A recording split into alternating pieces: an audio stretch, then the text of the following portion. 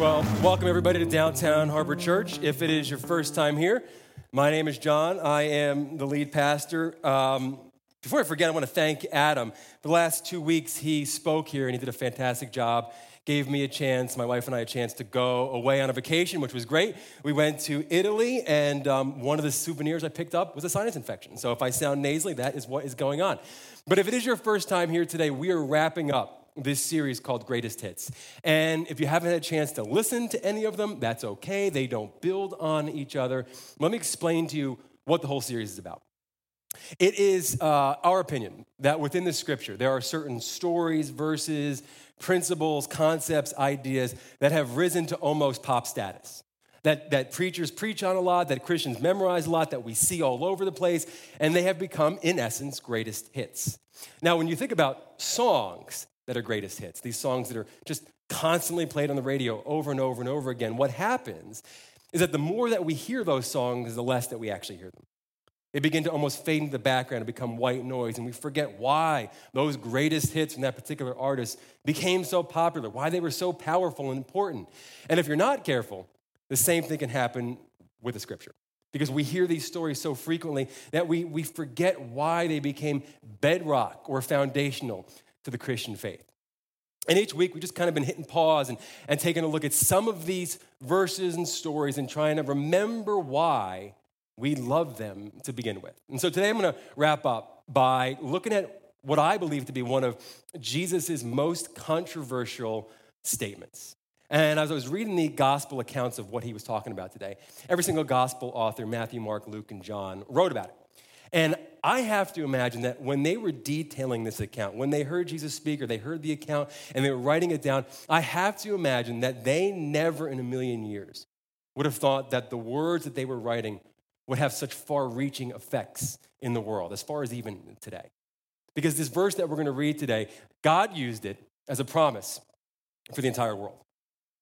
The ancient Romans used it as a basis for persecution against Christians, and later on in life, Christians would actually use it as a source of division within the church itself. And all of this, because there's so much going on, all of this finds itself rooted in the seemingly simple phrase, "Take this and eat it, for this is my body." That's our greatest hit for the day. Now, if you've been a Christian for any length of time, you have probably heard this phrase before. In fact, you've probably heard it in more of a ritualistic fashion. This is what communion or the Lord's Supper is based around. Those two words, by the way, are interchangeable, so you're going to hear me using them different ways today. But as far as I'm concerned, this verse is the quintessential greatest hit. Because we hear it so much, particularly those of us who might come from a background where you took communion every single week. You more than anyone heard it so frequently that perhaps we're not even hearing it anymore.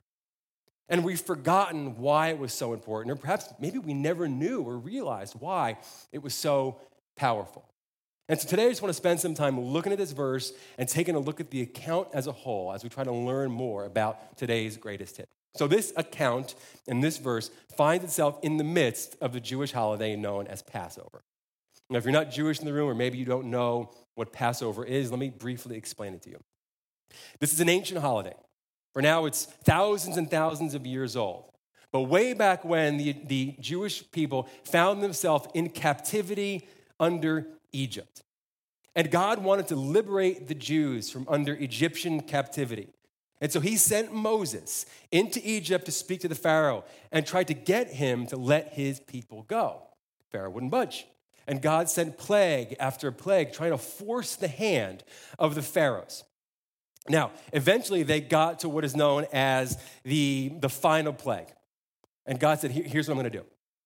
I'm going to send my angel into Egypt, and I'm going to kill the firstborn son of everyone in this city. But he goes to Moses and he goes, here's the difference, though. I need every Jewish person in the city to slaughter a lamb, to take the blood of that lamb and to put it on their doorpost. That way, when my angel comes through the city that night, he will know that house belongs to a Jew, and he will pass over that house, sparing them from death. And the Pharaoh relented. He was crushed because all the firstborn sons were killed. And he cast the Jews out, And they left in such a hurry that as they were grabbing their things, the story tells us that they had grabbed their bread before it even had a chance to rise. It was unleavened bread. And every year since then, when God freed them, they celebrate that passing over by eating the unleavened bread, what we now kind of call matzah. That's what the story picks up today. It says this in Mark chapter 14. On the first day of the festival of unleavened bread, that matzah bread, when the Passover lamb is sacrificed, Jesus' disciples asked him, "Where do you want us to go to prepare the Passover meal for you?" Continues. So Jesus sent two of them into Jerusalem with these instructions. As you go into the city, a man carrying a pitcher of water will meet you. Follow him. So let's pause here for a second. So this is one of those verses that we would read and we kind of cruise right past because it just seems like detail. It's like, all right, Jesus is just giving some instructions, not a big deal. But this is important. Because he's not giving general instructions like, hey, if you want to go to DHC, take Broward, you're going to see that 7-Eleven and the parking lot's on the right. It's not what he's doing here. Theologians will tell you that in this moment, Jesus is using divine power in some form or fashion. At some level, he is seeing the future, and he's saying, when you get there, you're going to see a man. But what's so interesting about this is that in this point in history, men did not carry water. That was solely a woman's job. And in fact, we've spoken about stories here about women going to the wells to fetch water. That is what women did at this time. So the fact that a man is now carrying water, that's a flag to say something's different here. In fact, what's going on here is now God is stepping into history and beginning to line up events, orchestrating it all for the coming crucifixion. So Jesus continues. He says, at the house where that guy enters, say to the owner, the teacher asks, where is the guest room where I can eat the Passover meal with my disciples? He will take you upstairs to a large room that is already set up. Again, this idea that things are just being orchestrated behind the scenes.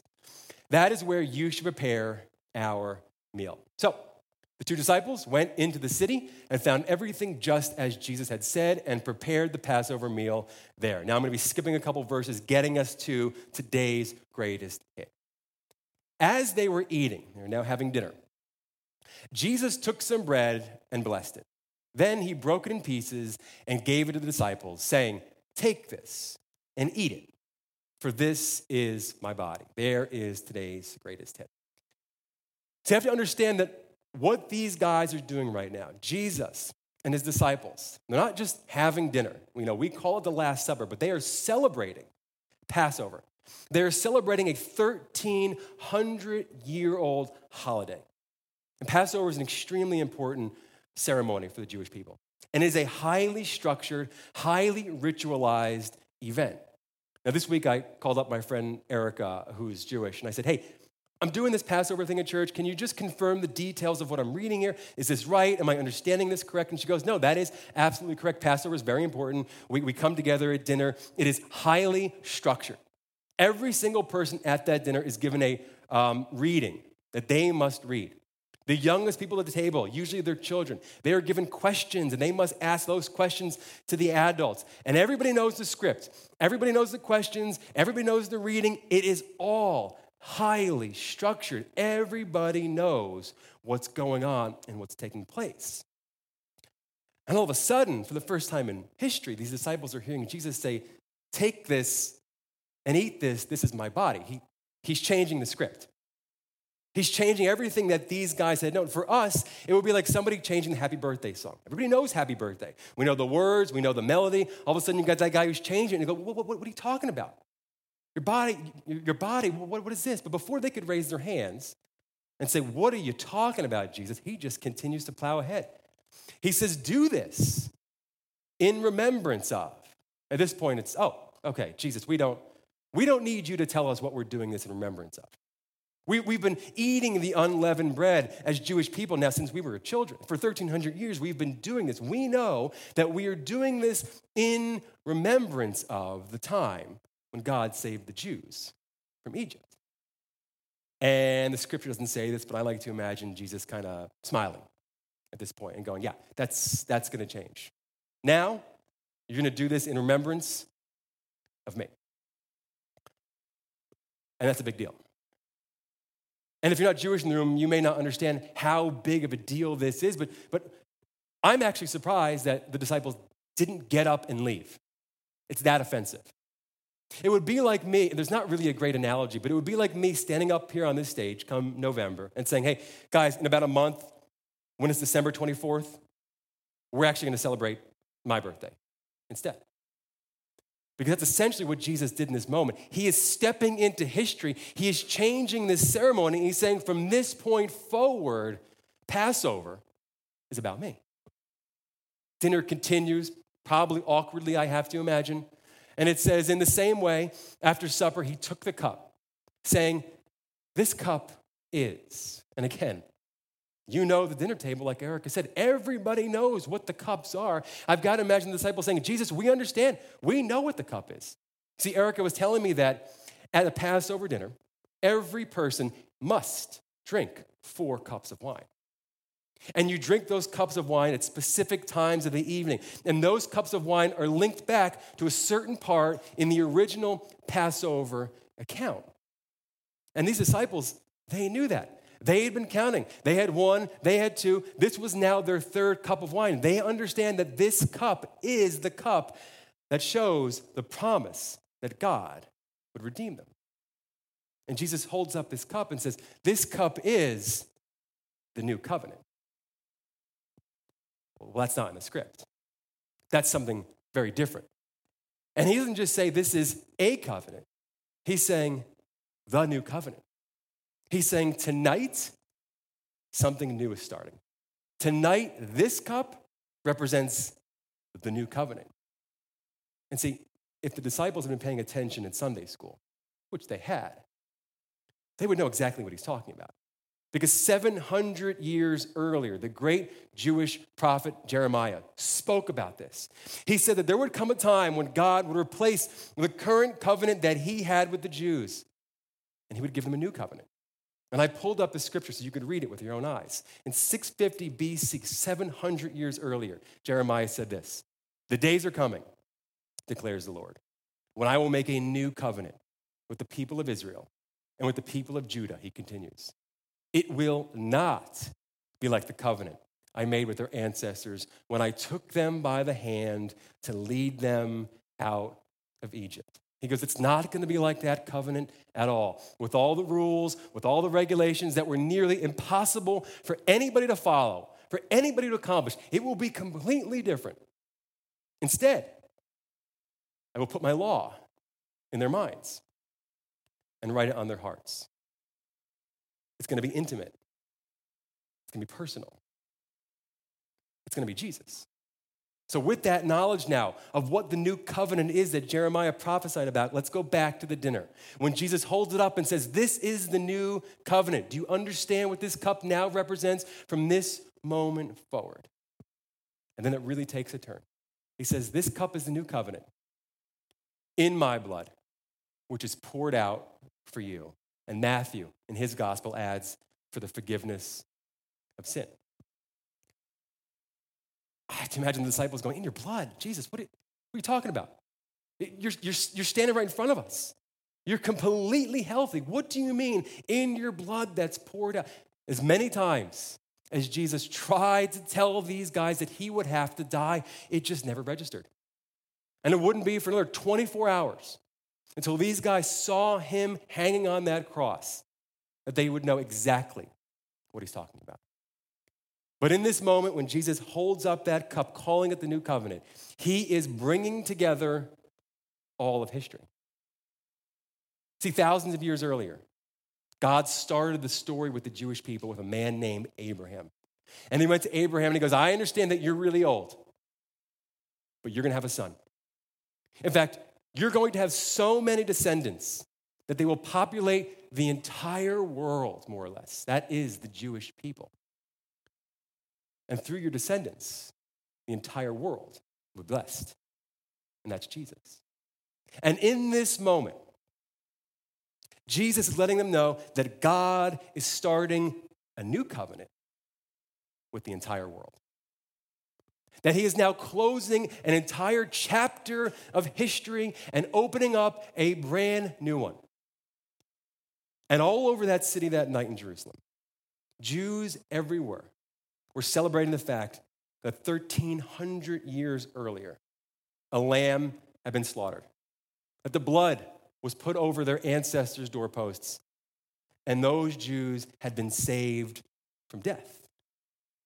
And in that upper room, Jesus is now saying, from this point forward, you're celebrating a new lamb. From this point forward, you are going to be celebrating what John said about me the very first time he saw me. Look, the Lamb of God who takes away the sin of the world. When dinner was finished, disciples and Jesus went out to the garden, and Jesus was betrayed by Judas. He was arrested, he was tried, and the next day he was crucified. His body was broken, his blood was spilled, and that Lamb of God that John spoke about had been slaughtered. And in that moment on that cross, the new covenant had officially been ratified.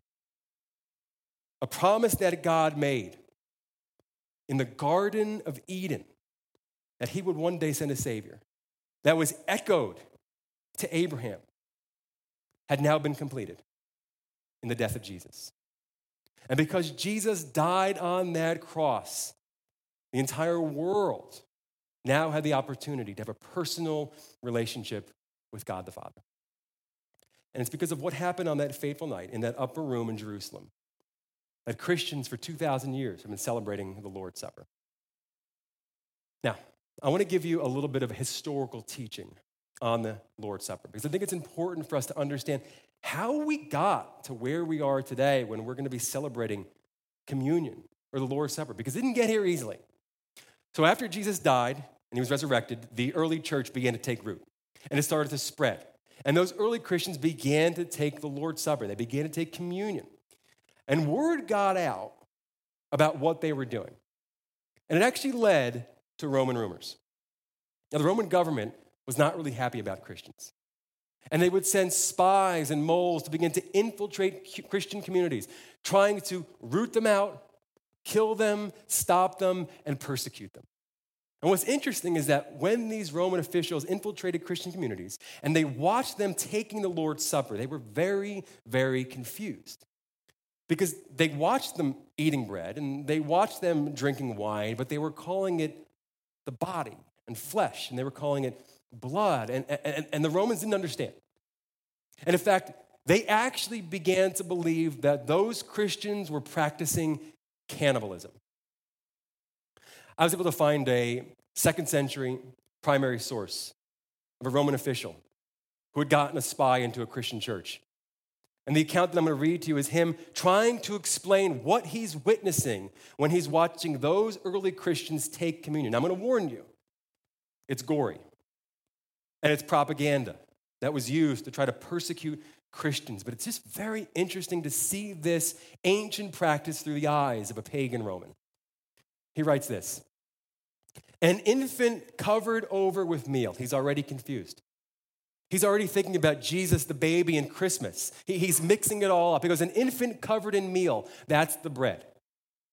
An infant covered over with meal, that it may deceive the unwary, is placed before him. Speaking of Christians. This infant is slain with dark and secret wounds, continues. Thirstily, oh horror, they lick up its blood. Eagerly, they divide its limbs. By this victim, that's Jesus, they are pledged together.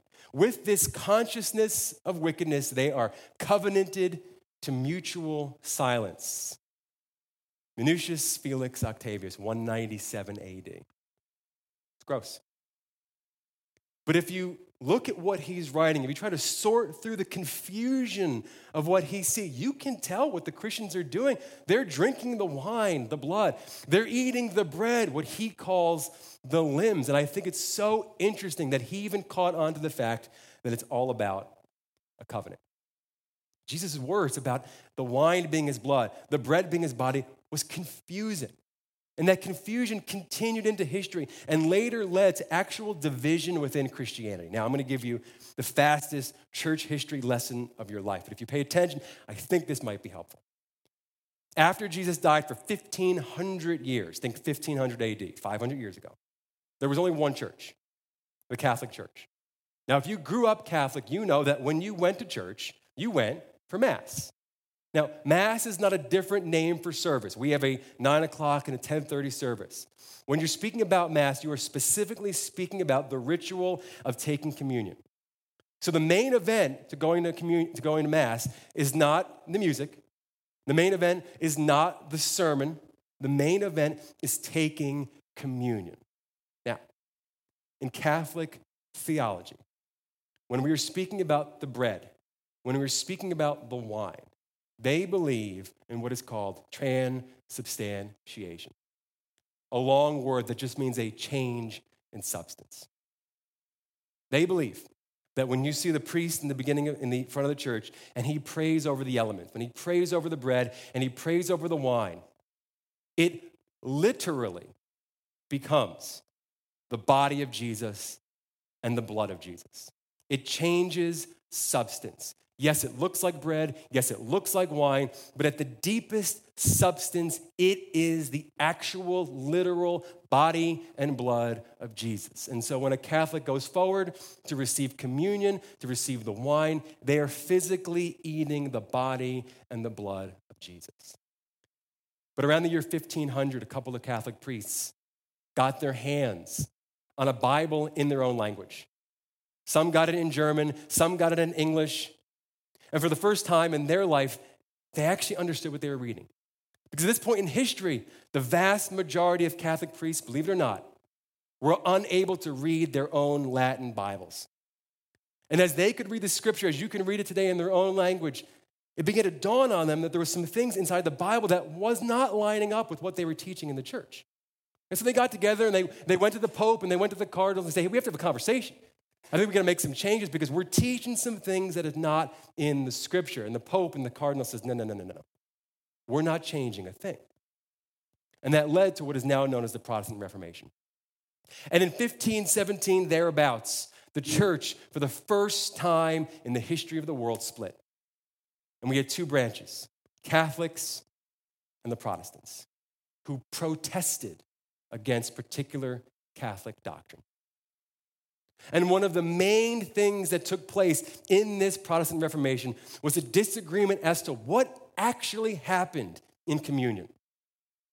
Because when these priests who were reading it in their own language for the first time, they read it, they go, we don't think this is actually the body and the blood. We actually think this is a symbolic memorial.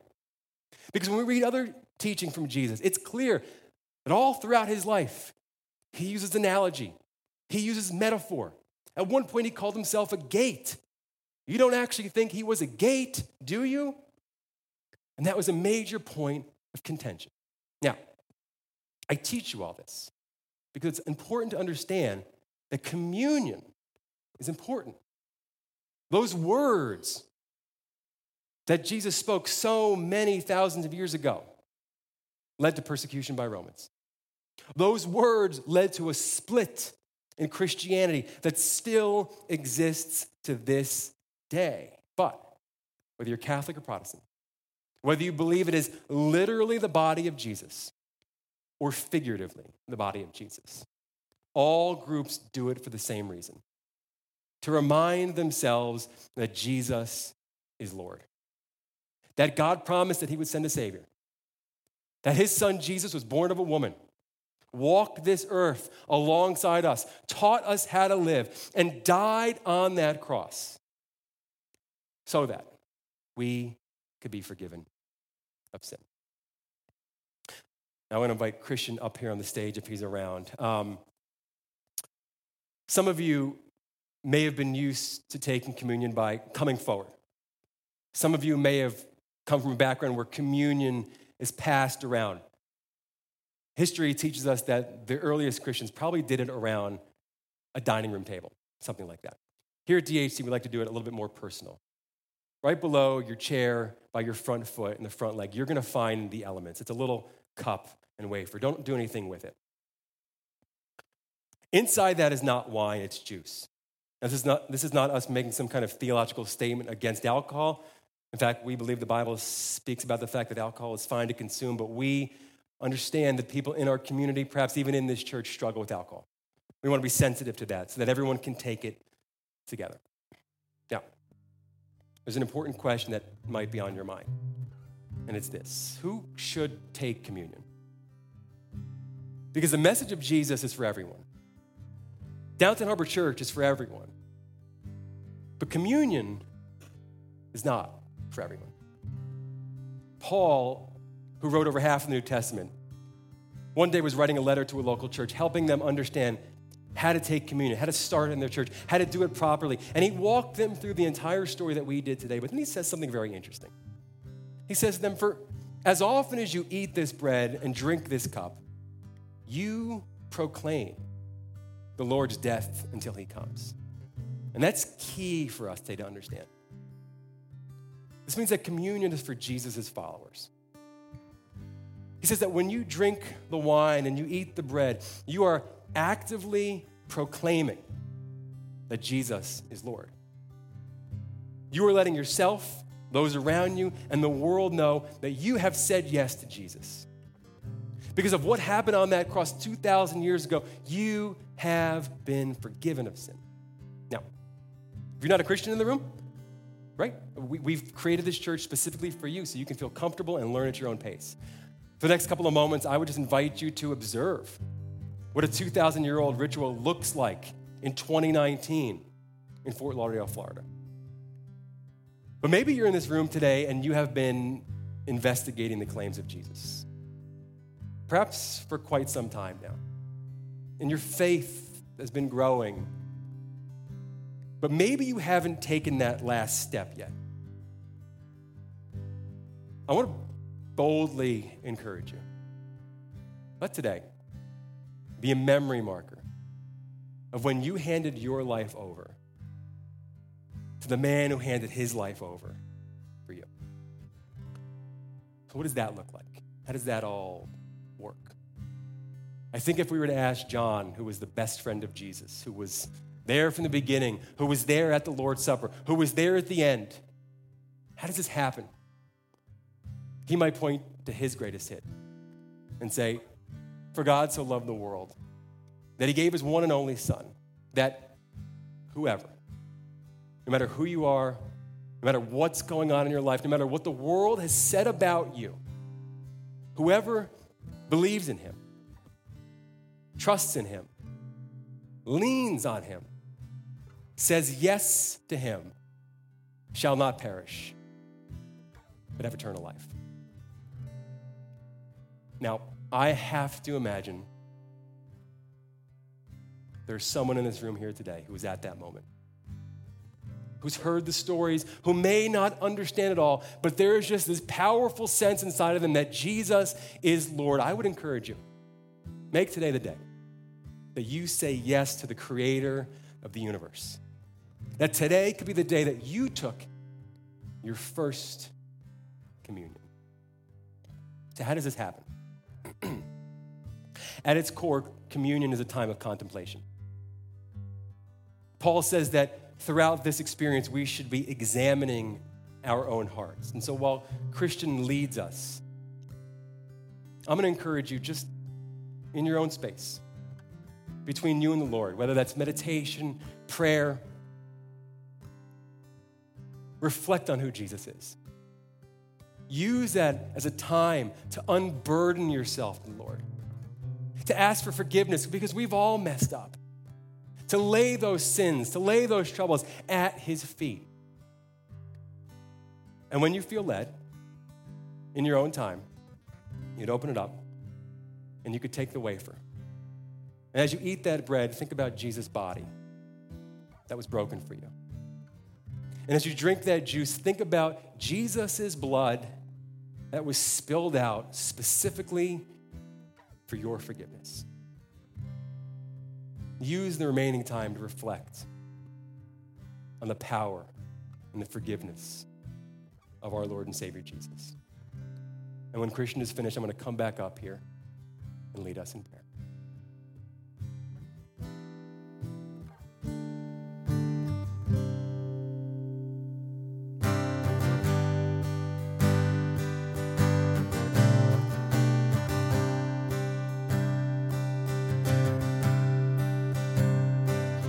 How deep the Father's love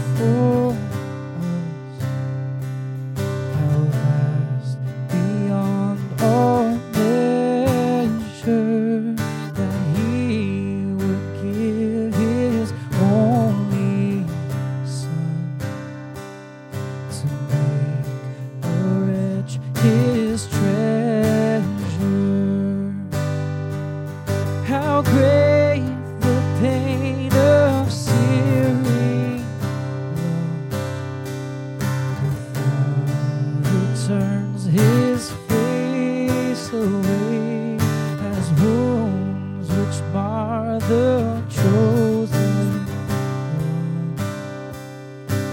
Bring sons to glory.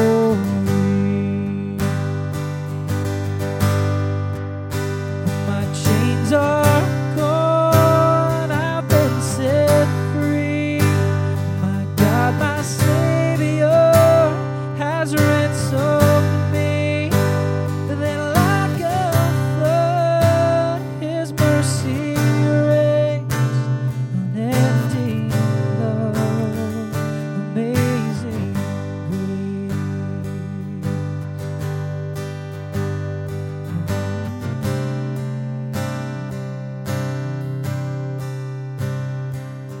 Behold the man upon that cross, my guilt upon His shoulders.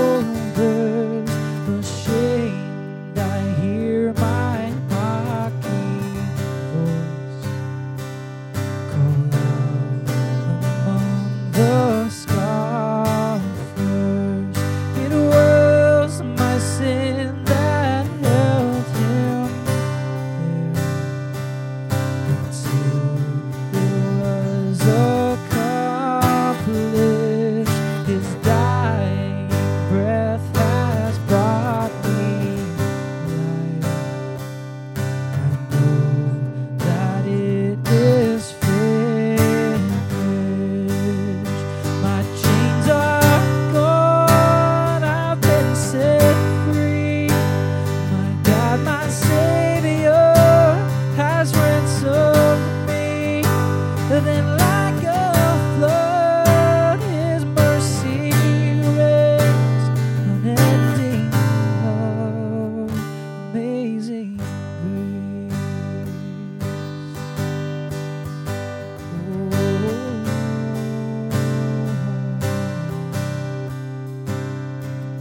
I will not boast in anything. There's no power, no wisdom, but I will boast in Jesus Christ, His death and resurrection. Why should I gain from His reward? I cannot give an answer, but this I know with all my heart: His wounds have paid my ransom. My chains are gone, I've been set free. My God, my Savior has ransomed me. Then like a flood, His mercy reigns. Unending love, amazing grace. My chains are gone, I've been set free. My God, my Savior has ransomed me. Then like a flood, His mercy reigns. Unending love, amazing grace. Unending love, amazing grace.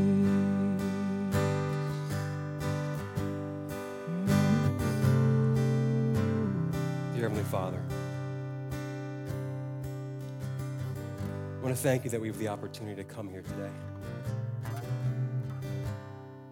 Lord, that you have sustained us through 2,000 years, through persecution, through division, Lord, but that today we could come together as a community, as friends, as family,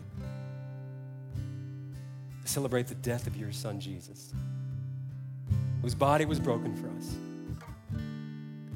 whose blood was spilled for us, that we could be forgiven, that we could be made right with the creator of this universe. Thank you for that gift. Help us, Lord, to leave today emboldened by this message, set free by that gift of life. And we ask all of this in Jesus' name.